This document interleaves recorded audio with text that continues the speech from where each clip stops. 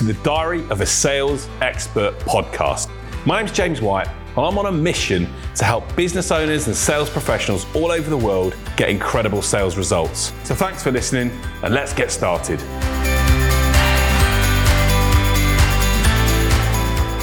So welcome to another edition of the Diary of a Sales Expert podcast, and it's an absolute honour for me to have another guest on the show this week. A guy I know well who we met a number of years ago through an organisation called Dent, and Sebastian is a key person of influence and a guy that's done some incredible things in his life. Runs a number of businesses, a number of organisations. I'll let him tell you himself, but I'm really pleased to welcome to the podcast Sebastian Bates. How are you? Yeah, great. Thank you so much for inviting me on. Great to be here. So look, I know lots about you and your history and your story and what you've done and what you've achieved. But for those that don't know you and don't know and haven't seen much of what you've done, just give us a little brief story of your background and what got you to start. The Warrior Academy is the business that you built up initially, and that's where your whole focus on inspiring children to not be bullied and to build that mental strength for themselves. But just tell people a bit about yourself and what you're doing and what you built and actually what you're focusing on mainly now. Sure. So I grew up in a house with two parents who had government jobs, and I'd never seen an entrepreneur in my life. So I guess for me, moving into entrepreneurship was very much nature versus nurture. I just had it within me to want to seek entrepreneurship. And I think for me, that narrows down to kind of freedom of creativity more than anything. I think that it was a creative pursuit, and that creativity was the creativity of solving problems. And that's what excited me the most. And I kind of found that as I was traveling around the world, backpacking, and I realized that I could extend my travels by solving problems as I went, as a kind of trade spot. Eventually came back to the UK and I became a personal trainer because I wanted to do something physical. And my first gig was teaching a Thai boxing club, because at the time I was fighting professionally in Thailand in Thai boxing. I saw the impact I was making to this small group of about 15 to 20 young men in their late teens. And the impact really was on character development, not just on, bringing them to a point where we did have many national champions from that group, but it was really about giving them a moral compass, watching them develop their characters, improve their confidence, conduct, concentration, that we call the 3 C's. And so I really started to focus on that and dive into that. And that became my first business. Very soon after launching that club, I'd grown the Warrior Academy from just one club in the southwest of England to sort of 400 to 500 students in the countryside. Wanted to test the Warrior Academy somewhere urban instead of just the countryside. So I moved to Dubai. And in the last 4 years, we've grown the Warrior Academy from 0 students in Dubai to over 1,000. We're training every single week here. So we're the largest martial arts academy in the UAE. I now teach, or my team now teaches, about 4,000 children every single week across 5 countries, across 3 continents. And I run a charity called the Bates Foundation, which sponsors and mentors about 2,000 orphans in developing countries. So that's what I do with the Warrior Academy. We've won lots of awards for it. I write lots of books about character development, anti-bullying. Alongside that, I do a lot of mentoring for about 300 business owners every single year. And I also have a social media organization, which supports me a lot of the time with what I'm doing, but also there's about 30 or 40 clients that we help as entrepreneurs really find their voice. Well, I knew you were doing a lot, but I didn't realize it was that much, mate. But it's incredible what you've done, and obviously you work, and you've missed out the royal family as well. You also work with members of the royal family, I think, in the Middle East, don't you? Yeah, absolutely. Yeah. So we've worked with several members of the royal family across several countries now, which is a real honor and quite a privilege. And that journey when you were starting, so obviously when you moved from the UK and you moved over to Dubai, I remember having some messages and connections initially. It's a big change, right? And that's a big jump to, I know you had a young family, I think, at the time, and you were, you'd made this, this big, bold move. Lots of people are afraid of making big, bold moves, but what made you so like, I've got to do this? Yeah, I think a lot of people struggle with understanding risk, right? Now, I've got to kind of draw the line on this and say that I've got a background in extreme sports, right, with over 500 wingsuit base jumps and skydives. So I probably approach risk a little bit differently to other people, yeah. So it's hard for me to compare myself to other people within that. But what I have seen from working with so many business owners is that they struggle to take risks, and I think a lot of it comes down to perception. They get wrapped up and worried about the outcome, and one of the ways that I really work through that in my life is essentially writing down everything that could go wrong, and then writing down a plan of, if that happens, then this, right? If this, then that. And that's going to really serve me, because I think it's very easy just to kind of focus on the negative and not come up with a plan for it. But I've got a saying in my business that I share with my team, and we've got about 60 staff around the world.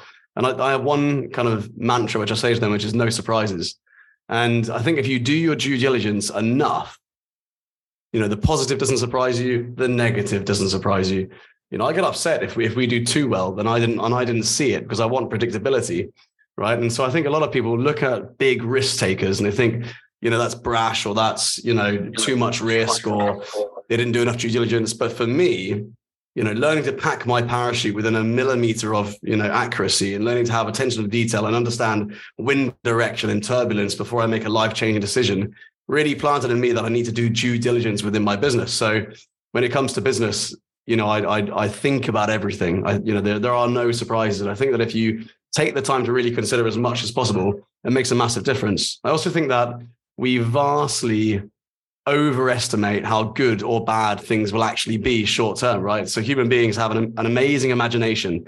We whatever we think it's, the result's going to be, it's rarely that good and it's rarely that bad short term. And I think we do that subconsciously to kind of prepare us for a shock. And then I think long term, we vastly underestimate what we can achieve. And so I think if you understand it from that balance and you do your due diligence, then you're able to take risk. And ultimately it comes down to, if you want to be an incredible entrepreneur, you have to take risk at some point. There's no two ways about it, right? And so that's why it's not for everyone. Not everyone wants to get to that level where they do risk everything. It's a great point. And risky. Obviously, you had your background in doing the jumps and those sort of lifestyle elements. But even so, still taking that jump with a young family was key. And also, you moved to Dubai, and literally, if I remember rightly, I could be wrong, but literally a few months after you moved to Dubai, there was this big thing called COVID that happened, and that literally shook up a little bit of your world, right? I know we reminisce back to it a little bit, but it was wasn't it, around that sort of time? It was. It might be 6 months before, around that time. Moved to Dubai, built the business from standing start to about 250 students or so. It took about a year, and then bang, COVID hit, shut us down entirely. And suddenly, I was in Johannesburg at the time, doing a course with Dr. Demartini, which, if you know Demartini, it's like the best place or the worst place, depending on your perspective, to be when a crisis happens in your life, right? And so I took the last flight out of South Africa. I think if I missed that, I probably would have been stuck there throughout the whole of COVID. But I took the last flight out. My wife, and we had a 2-year-old daughter, and she was 9 months pregnant at the time. So eight months pregnant. So, a month into lockdowns, when the curfews were still going off and we had drones going around Dubai and all sorts, we had to drive to the hospital and had our son. And I think that was a wild time, right? And it was amazing for me, because I guess I had several challenges in my life as an entrepreneur, but I'd never really experienced something like that, which basically took the entire business that you spent 10 years building from under your feet. And it was actually a really exhilarating time. Like, if you take all the devastation and the heartache and the loss and the loneliness and all the horrible stuff that everyone went through because of COVID, and I think purely selfishly, from my experience as an entrepreneur, it really tested my mettle as an entrepreneur, and it really showed me kind of what I'm made of and how creative and resilient I am. And I think that it's almost a gift in that way to realize that when you think you've got nothing and it's the end of the world, actually, when you're forced to be creative, you can come up with some incredible solutions, and suddenly you can actually thrive in a situation like that. And I think that for me was a real lesson into just how resilient I was as an entrepreneur and how creative I was. And that's gone on to serve me since then. You're right, and obviously this podcast is around sales and business and helping people achieve what they want to. But I remember when we spoke at the time, I remember you saying literally the thing is shut down. Everyone, especially in Dubai, because they were a bit different in other countries than shut down here overnight. They were literally like, it's done, isn't it? It's done. And I was telling everyone in the UK, I was telling my team in the UK, look, we need to prepare for a potential lockdown in the UK, and everyone was like, no, it won't happen here. It's just something that's going on in China, and you're quite close to China because you're in Dubai, so that's probably why you're getting affected. And luckily, we had so many plans, no surprises, right? We had so many plans by the time we got to the UK that we just dealt with it so well over there. which is really good. But no, from a sales position, and I mentioned the creativity and how I thrived in that situation. I was in this office here, and I was thinking to myself, God, I've got to come up with new ways to make revenue outside of this business and assume this is now the new norm, right? And so what I said to my team, my wife, is just, however we thought we were doing business in the past, that's gone. We need to now accept this is the complete new future. We're going to have lockdown forever. What can we build and create right now, which can generate an income, generate revenue, and cover everyone's living expenses? And so we created, I created 2 or 3 new businesses, which are really, really quite exciting. One of them was a social media organization. And, coming up with the idea to 7 days later, I approached Jason, who's my co-founder with Shield, the company. And I said to him, look, why don't we create a social media business around all the things that entrepreneurs really need? They need to spend less time on social media, but they need to be prolific with their content, and they need to outsource, and they need to have a team in place who can look after all their content without them having to worry about the managing of the people. So they just deal with one individual, basically like an agency. And so we did a lot of research. We in those 7 days, we put together a pitch. We found out from various polls. So we asked, we didn't guess. We asked how much time people were spending on social media, how much they were spending in terms of money on social media and what impact they were making on social media. And based on the results of that, we then built a product. So we built this product and service around it. And I think in the first, we did a webinar and we made something like £25,000 on the webinar, which we weren't expecting at all. So suddenly we had about 30. I was on it. I remember it was literally a case of do this now, and literally there were people going bang, bang, bang, wasn't it? So yeah, it was wild. We from a standing start of day 1, come up with the idea, to day 7, you got 25K in the bank from a concept.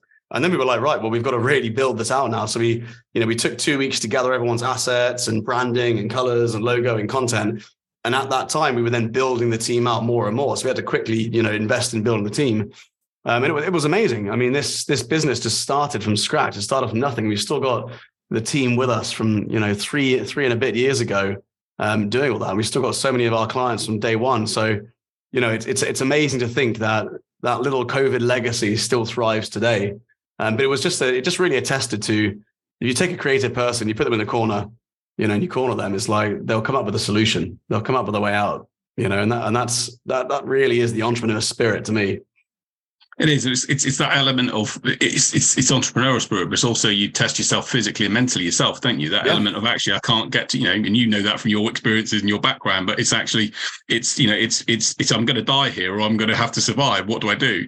Yeah. And I guess you were in the position of saying, right, I've got, you had no option. You were shut down. You couldn't do anything else, but you've come up and then created other businesses, right? And I guess my question to you is, obviously there's an element around risk which you sort of identify, but there's also this procrastination, this doubt, or there's this worry or this fear that people, especially around sales, and I obviously, as you know, and being in this, people have a worry about things. They worry about, well, how people will react and how people will say, oh, I don't want to disturb people. All these elements of worry that go through people's mind. And how do you? Obviously, you distilled it and you got through it. But how, when you mentor people now and the people listening to this, what advice do you give for those people that have those other areas of worry in their mind, but they actually need to sort of free those shackles in order to go on and do what they need to do and achieve what they want? Yeah, so I'd say, I truly believe that all thoughts serve us, right? All the positive thoughts, all the negative thoughts, they all serve you in some way. And sometimes you need the negative scarcity mindset thoughts to stop you from making a mistake, to force you to be obsessive over going over the details when you're making a big decision, right? If you didn't have the scarcity mindset thought, you would just be very brash in your decision making.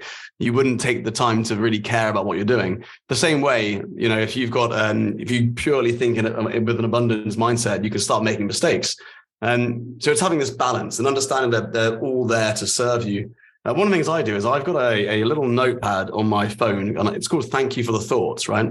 And so when a negative thought comes in or a scarcity mindset thought comes in, this podcast is all about sales. So in a sales context, if I've got a thought saying, I'm not going to make the sale, it's not going to work, I'm not going to be able to do it, I'd write down that thought on the phone, on the notepad, because obviously I'm in a scarcity mindset place at that time, right? I'm not able to do it. Imposter syndrome, scarcity mindset, whatever it is. I'll write that down. And whatever other thoughts come up, then I'll put the phone away.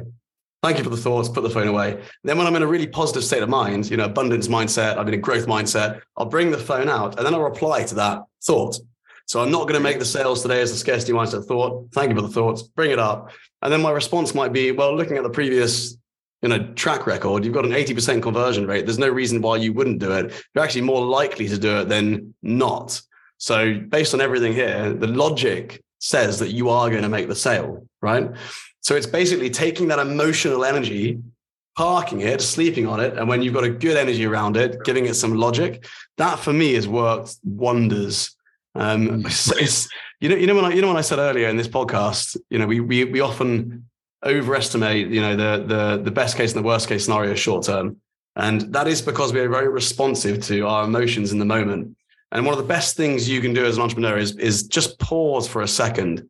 My dad gave me some great advice once, and he said, just sleep on the decisions that you've got to make, but try and buy yourself time between finding out new information and making the decision. And, that often means sleeping on it, right? If you can sleep through the night and then make the decision the next day, you've got a fresh state of mind.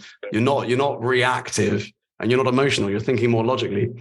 So I think that should be a soothing aspect of the entrepreneur's mind or a salesperson's mind. Brilliant point you mentioned, and I talk a lot about the emotional intelligence, and I talk about emotional sales intelligence. And obviously, one of the key components of emotional intelligence is self-control, that ability to sort of take yourself out of the heat. And I guess in your background as well, of take yourself out of the heat in the situation creates us to do lots of different things. It's why people then start talking an objection or whatever it is in a sales or business situation. Take yourself away. My mum was, you say, count to 10, right? Even count to 10 sometimes is that element of give yourself that moment to think and to then go, right, how is this going to help me? Do I want to make an emotional decision that could then create issues and hassle for myself later down the line, or do I want to make a sensible, a more logical decision, if you like, that will get me out of that situation. So, but it's difficult, isn't it? It's a difficult skill for a lot of people to develop. It's just that moment of pause, right? To give you it's like an extra asset. It's like saying, if I could just have an extra 12 hours to gather my thoughts over this, that's so much potential power, right? In those 12 hours, you could speak to 5 experts in the field of that who could then give you advice. You could speak to someone who's not emotionally invested, who could say to you if you're being too emotional or not, right? Or you're on your own and you could just gather your thoughts on a piece of paper and go through pros and cons of what you're doing. And if you've got that approach with everything in your life, business, personal, relationships, lifestyle, whatever it is, I just think that you make much better decisions throughout your life. And there's got to be a massive compounding effect of that, right? It has to be. No, you're quite right. And just going on to the subject of sales, you were an entrepreneur. You didn't come from an entrepreneurial family. Who was your sales mentor or teacher who taught? Obviously you've had, you like me, you love your learning. You developing yourself a lot of the time. But who was who did you learn to sell from, and who was your sales inspiration and mentor? And is there any advice they've given you that stuck with you over the years? I think I've always been quite a natural salesperson. I think if I wasn't an entrepreneur, I'd probably be in sales because I can find solutions to problems quite quickly that people come up with. If people have come up with objections, I can normally quite easily find a way around an objection or guide them through it. I think, I find it quite easy to articulate the benefits and the downsides of different things as well, which has served me quite well. So I don't think I've had a specific sales mentor. I've had brilliant business mentors in the past. Who have taught me how to pitch. Obviously, Daniel Priestley, where you and I both know, mutual friend as well. Brilliant coach, brilliant course, has really set me up from a business perspective. But ultimately, I think it's so easy to go from, shelf development, right? Where you go from one book to the next book, to one mentor to the next mentor, to the next. But for me, I've had a relatively few amount of mentors, but I've really doubled down and implemented the advice they've given, right? So great example, the KPI course with Dent and working with Dan Priestley, I probably spent 5 years just on that content, right? And it took our business from making 200 to 300K at the beginning of that to making over 3 million, right? And it's just by implementing everything, having one blueprint, one way of thinking, one mentor, that makes such a big difference. Rather than dabbling a little bit in everything, really perfect one thing. And it's only really when you get to the end of perfecting that one thing, you really get the kind of golden nuggets of it all, because you've processed and you've learned it and now you're executing it well. No, it makes perfect sense, and I think you're right. In obviously, we all know the Dent model. That we let other people. I was a member of that course, and the 5 Ps is a fantastic. We won't go into it now, but it's a fantastic model to use. And obviously, there's other elements that they built from there. But you actually touched on a really interesting point there around sales, which is, you're a problem solver. And one of the things that I get a lot of people with the misconception around sales is that they think they've got to go in and try and do something for someone that they don't want. I'm like, no, sales is problem solving. Sales is actually saying to someone, you've got this issue, and we all know people only buy for 2 reasons: as a problem or a desire or something they want to happen. And it's actually, how do you make that person bring that to life? And how have you been able, in the work you do, because obviously you've got across different businesses, you've got your martial arts, you've got your agency business, you've got the foundation. What are the principles of, let's call it sales or influencing or engaging with people that you generally use? Is it that element of solving problems, or is there other things you add into the mix? Yeah, I mean, the first thing I would say is ask, don't guess. I think everyone always guesses what their customer wants. They sit in their room like this. They come up with the problem, the solution. They come up with the antidote that the customer. This is the perfect romantic idea of the solution for their customer, right? Rather than just going out there and asking. So ask, don't guess. Study the data. Study your numbers. It's incredible how many insights you can get from truly studying the numbers, right? And so I definitely say study the numbers, study the data. The next thing I would say is look into creating an oversubscribed model. I think that the oversubscribed system is more than just a way of building a business. It's a language, right? When you have the language of oversubscribed, you are in high demand all the time. You have this kind of scarcity element to your business. There's a red carpet kind of process going on, and people queue up to do business with you, and that's made a massive impact to our business. And everything I've done, I've always applied that, right? So I've always tried to create supply and demand tension. I would never say I've got unlimited spaces of anything. There would always be a cap on it, whether it's limited spaces, limited time, whatever it is. I would make sure that it's a limited resource or a limited availability to create that tension. And we'll put a link into to anyone that's doesn't know the book, which is a brilliant read, Oversubscribed by Daniel Priestley. It's a fantastic book, and like you say, it should be on most people's reading list to use, which is is key. And I guess the key thing though, that talking about the fact of how you've approached it. What do you think are the common 2 or 3 mistakes that you think people that are trying to sell to you, maybe there's people you've engaged that's trying to sell to you, what are the common mistakes that they make or that you've experienced that you think actually this is, maybe one of them being, the element of supply and demand, but are there any other common mistakes you've seen that people use that you think actually they just need to step away and change that? Yeah, loads. I mean, I think not listening. One of the biggest things is they don't listen, right? They're rushing through their pitch. They've got lots to say. They've practiced a few times and they want to sell, and it's like they need to quickly get out as soon as they can.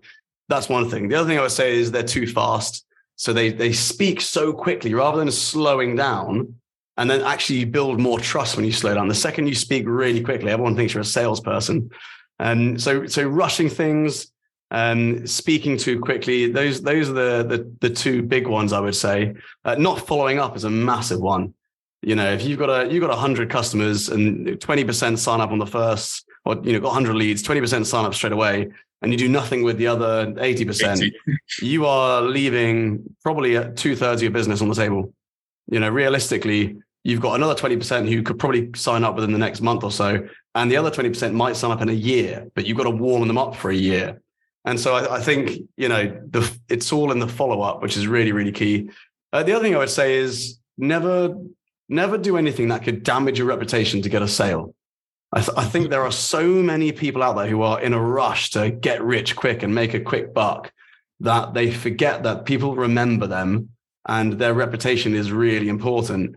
And there's plenty of room on the court to play without having to play out of bounds, right? There's no reason to break the moral rules that surround business in order to try and make money. You just don't need to do it. And it's kind of an act of desperation to do that. So, always act morally in whatever you're doing, because everyone's always watching, is the other thing I would say.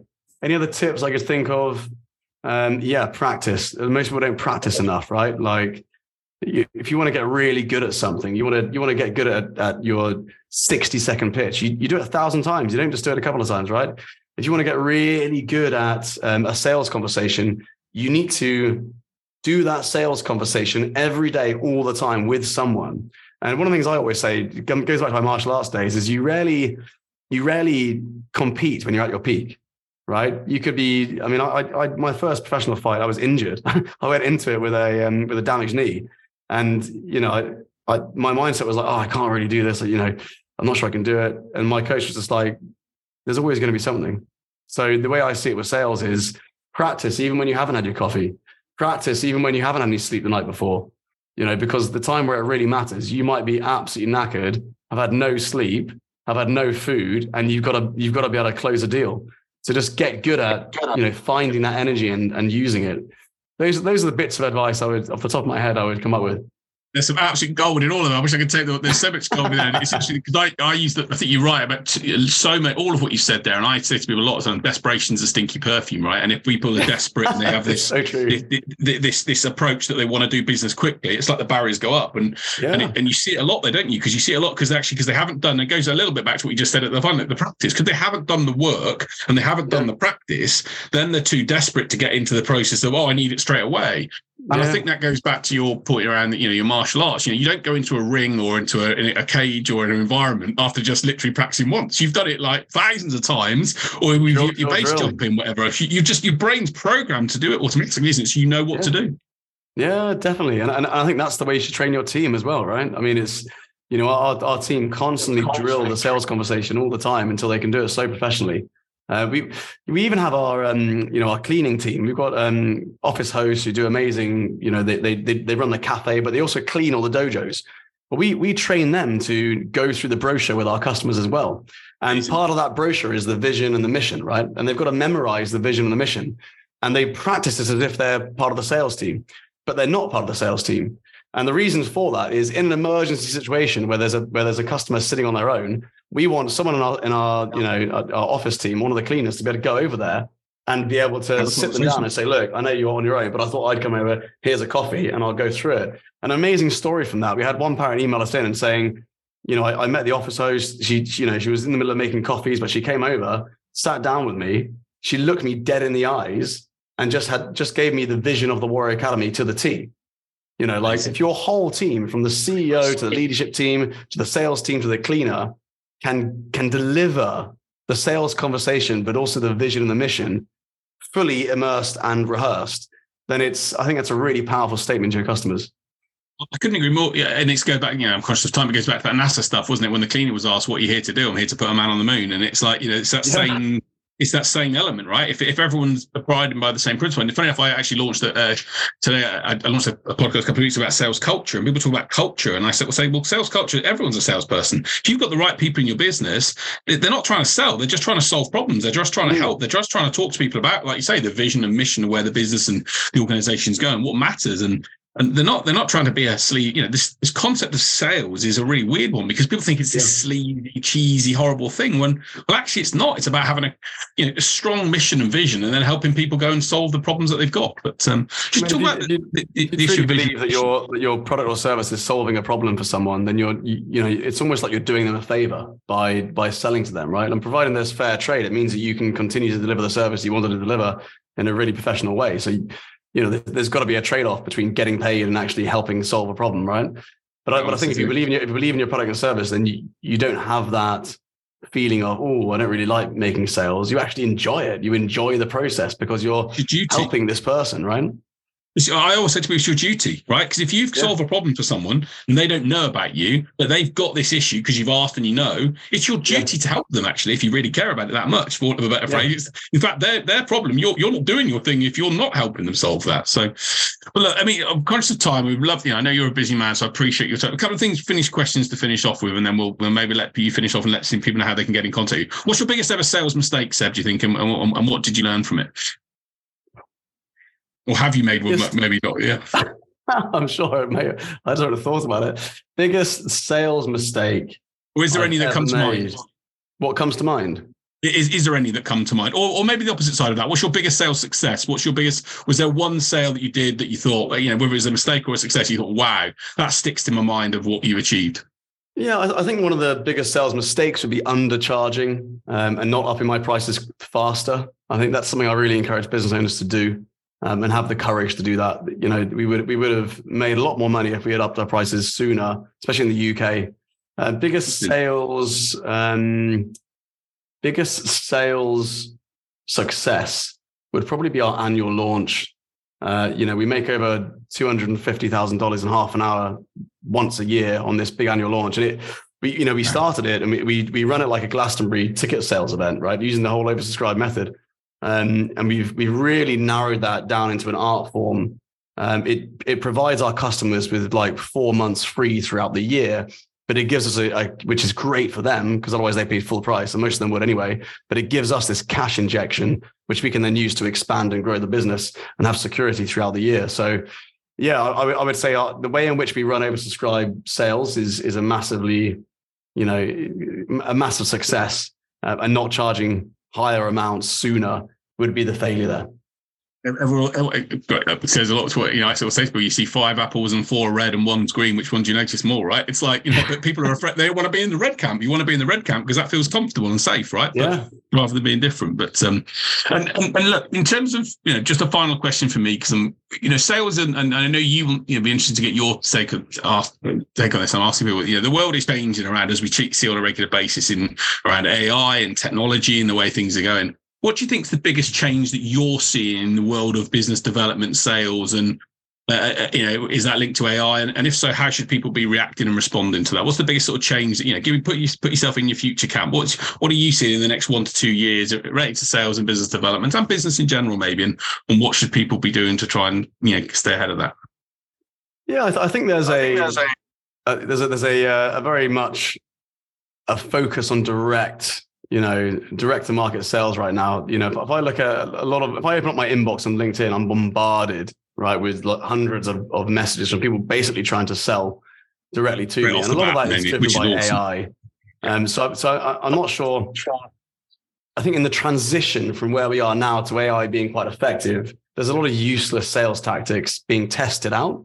I think that the future of AI and sales is that you're going to prefer to speak to AI than a person, because the AI will be such an expert in helping you get from A to C in solving and finding the right thing and the right product and service for you, that you'll just want that instead. You'll pick up a phone and speak to a person and, it'll be clearly them trying to sell you something and, a bit of waffling along, or you might not get an efficient salesperson, but you'll speak to an AI and it will just be like, bang, you'll get exactly where you want to go. And how will that change the battlefield of sales for a lot of people, right? It's really, really interesting. If we get to that stage, then how much is going to be automated? It's a real, open book right now, isn't it? I think it is. I think it's a really interesting one. I talk to people about, I think this is where it goes back to your prices issue, because I think as prices, as the value of something is higher, so people's concept and thoughts process and more questions go through their mind. And I always say to people, you've got to be a fly on the mind on the wall in the mind of your buyer. And actually, but if it's to do a small transactional activity, then you're right, because Google and Sundar Pichai showed in 2018 they did this call, didn't they, of AI? Yeah. But if you saw it where he literally had this, someone was having a call with a customer and they got the whole thing done very simply and very easily. I remember that. That was a while ago. So the text exactly 5 years ago, exactly.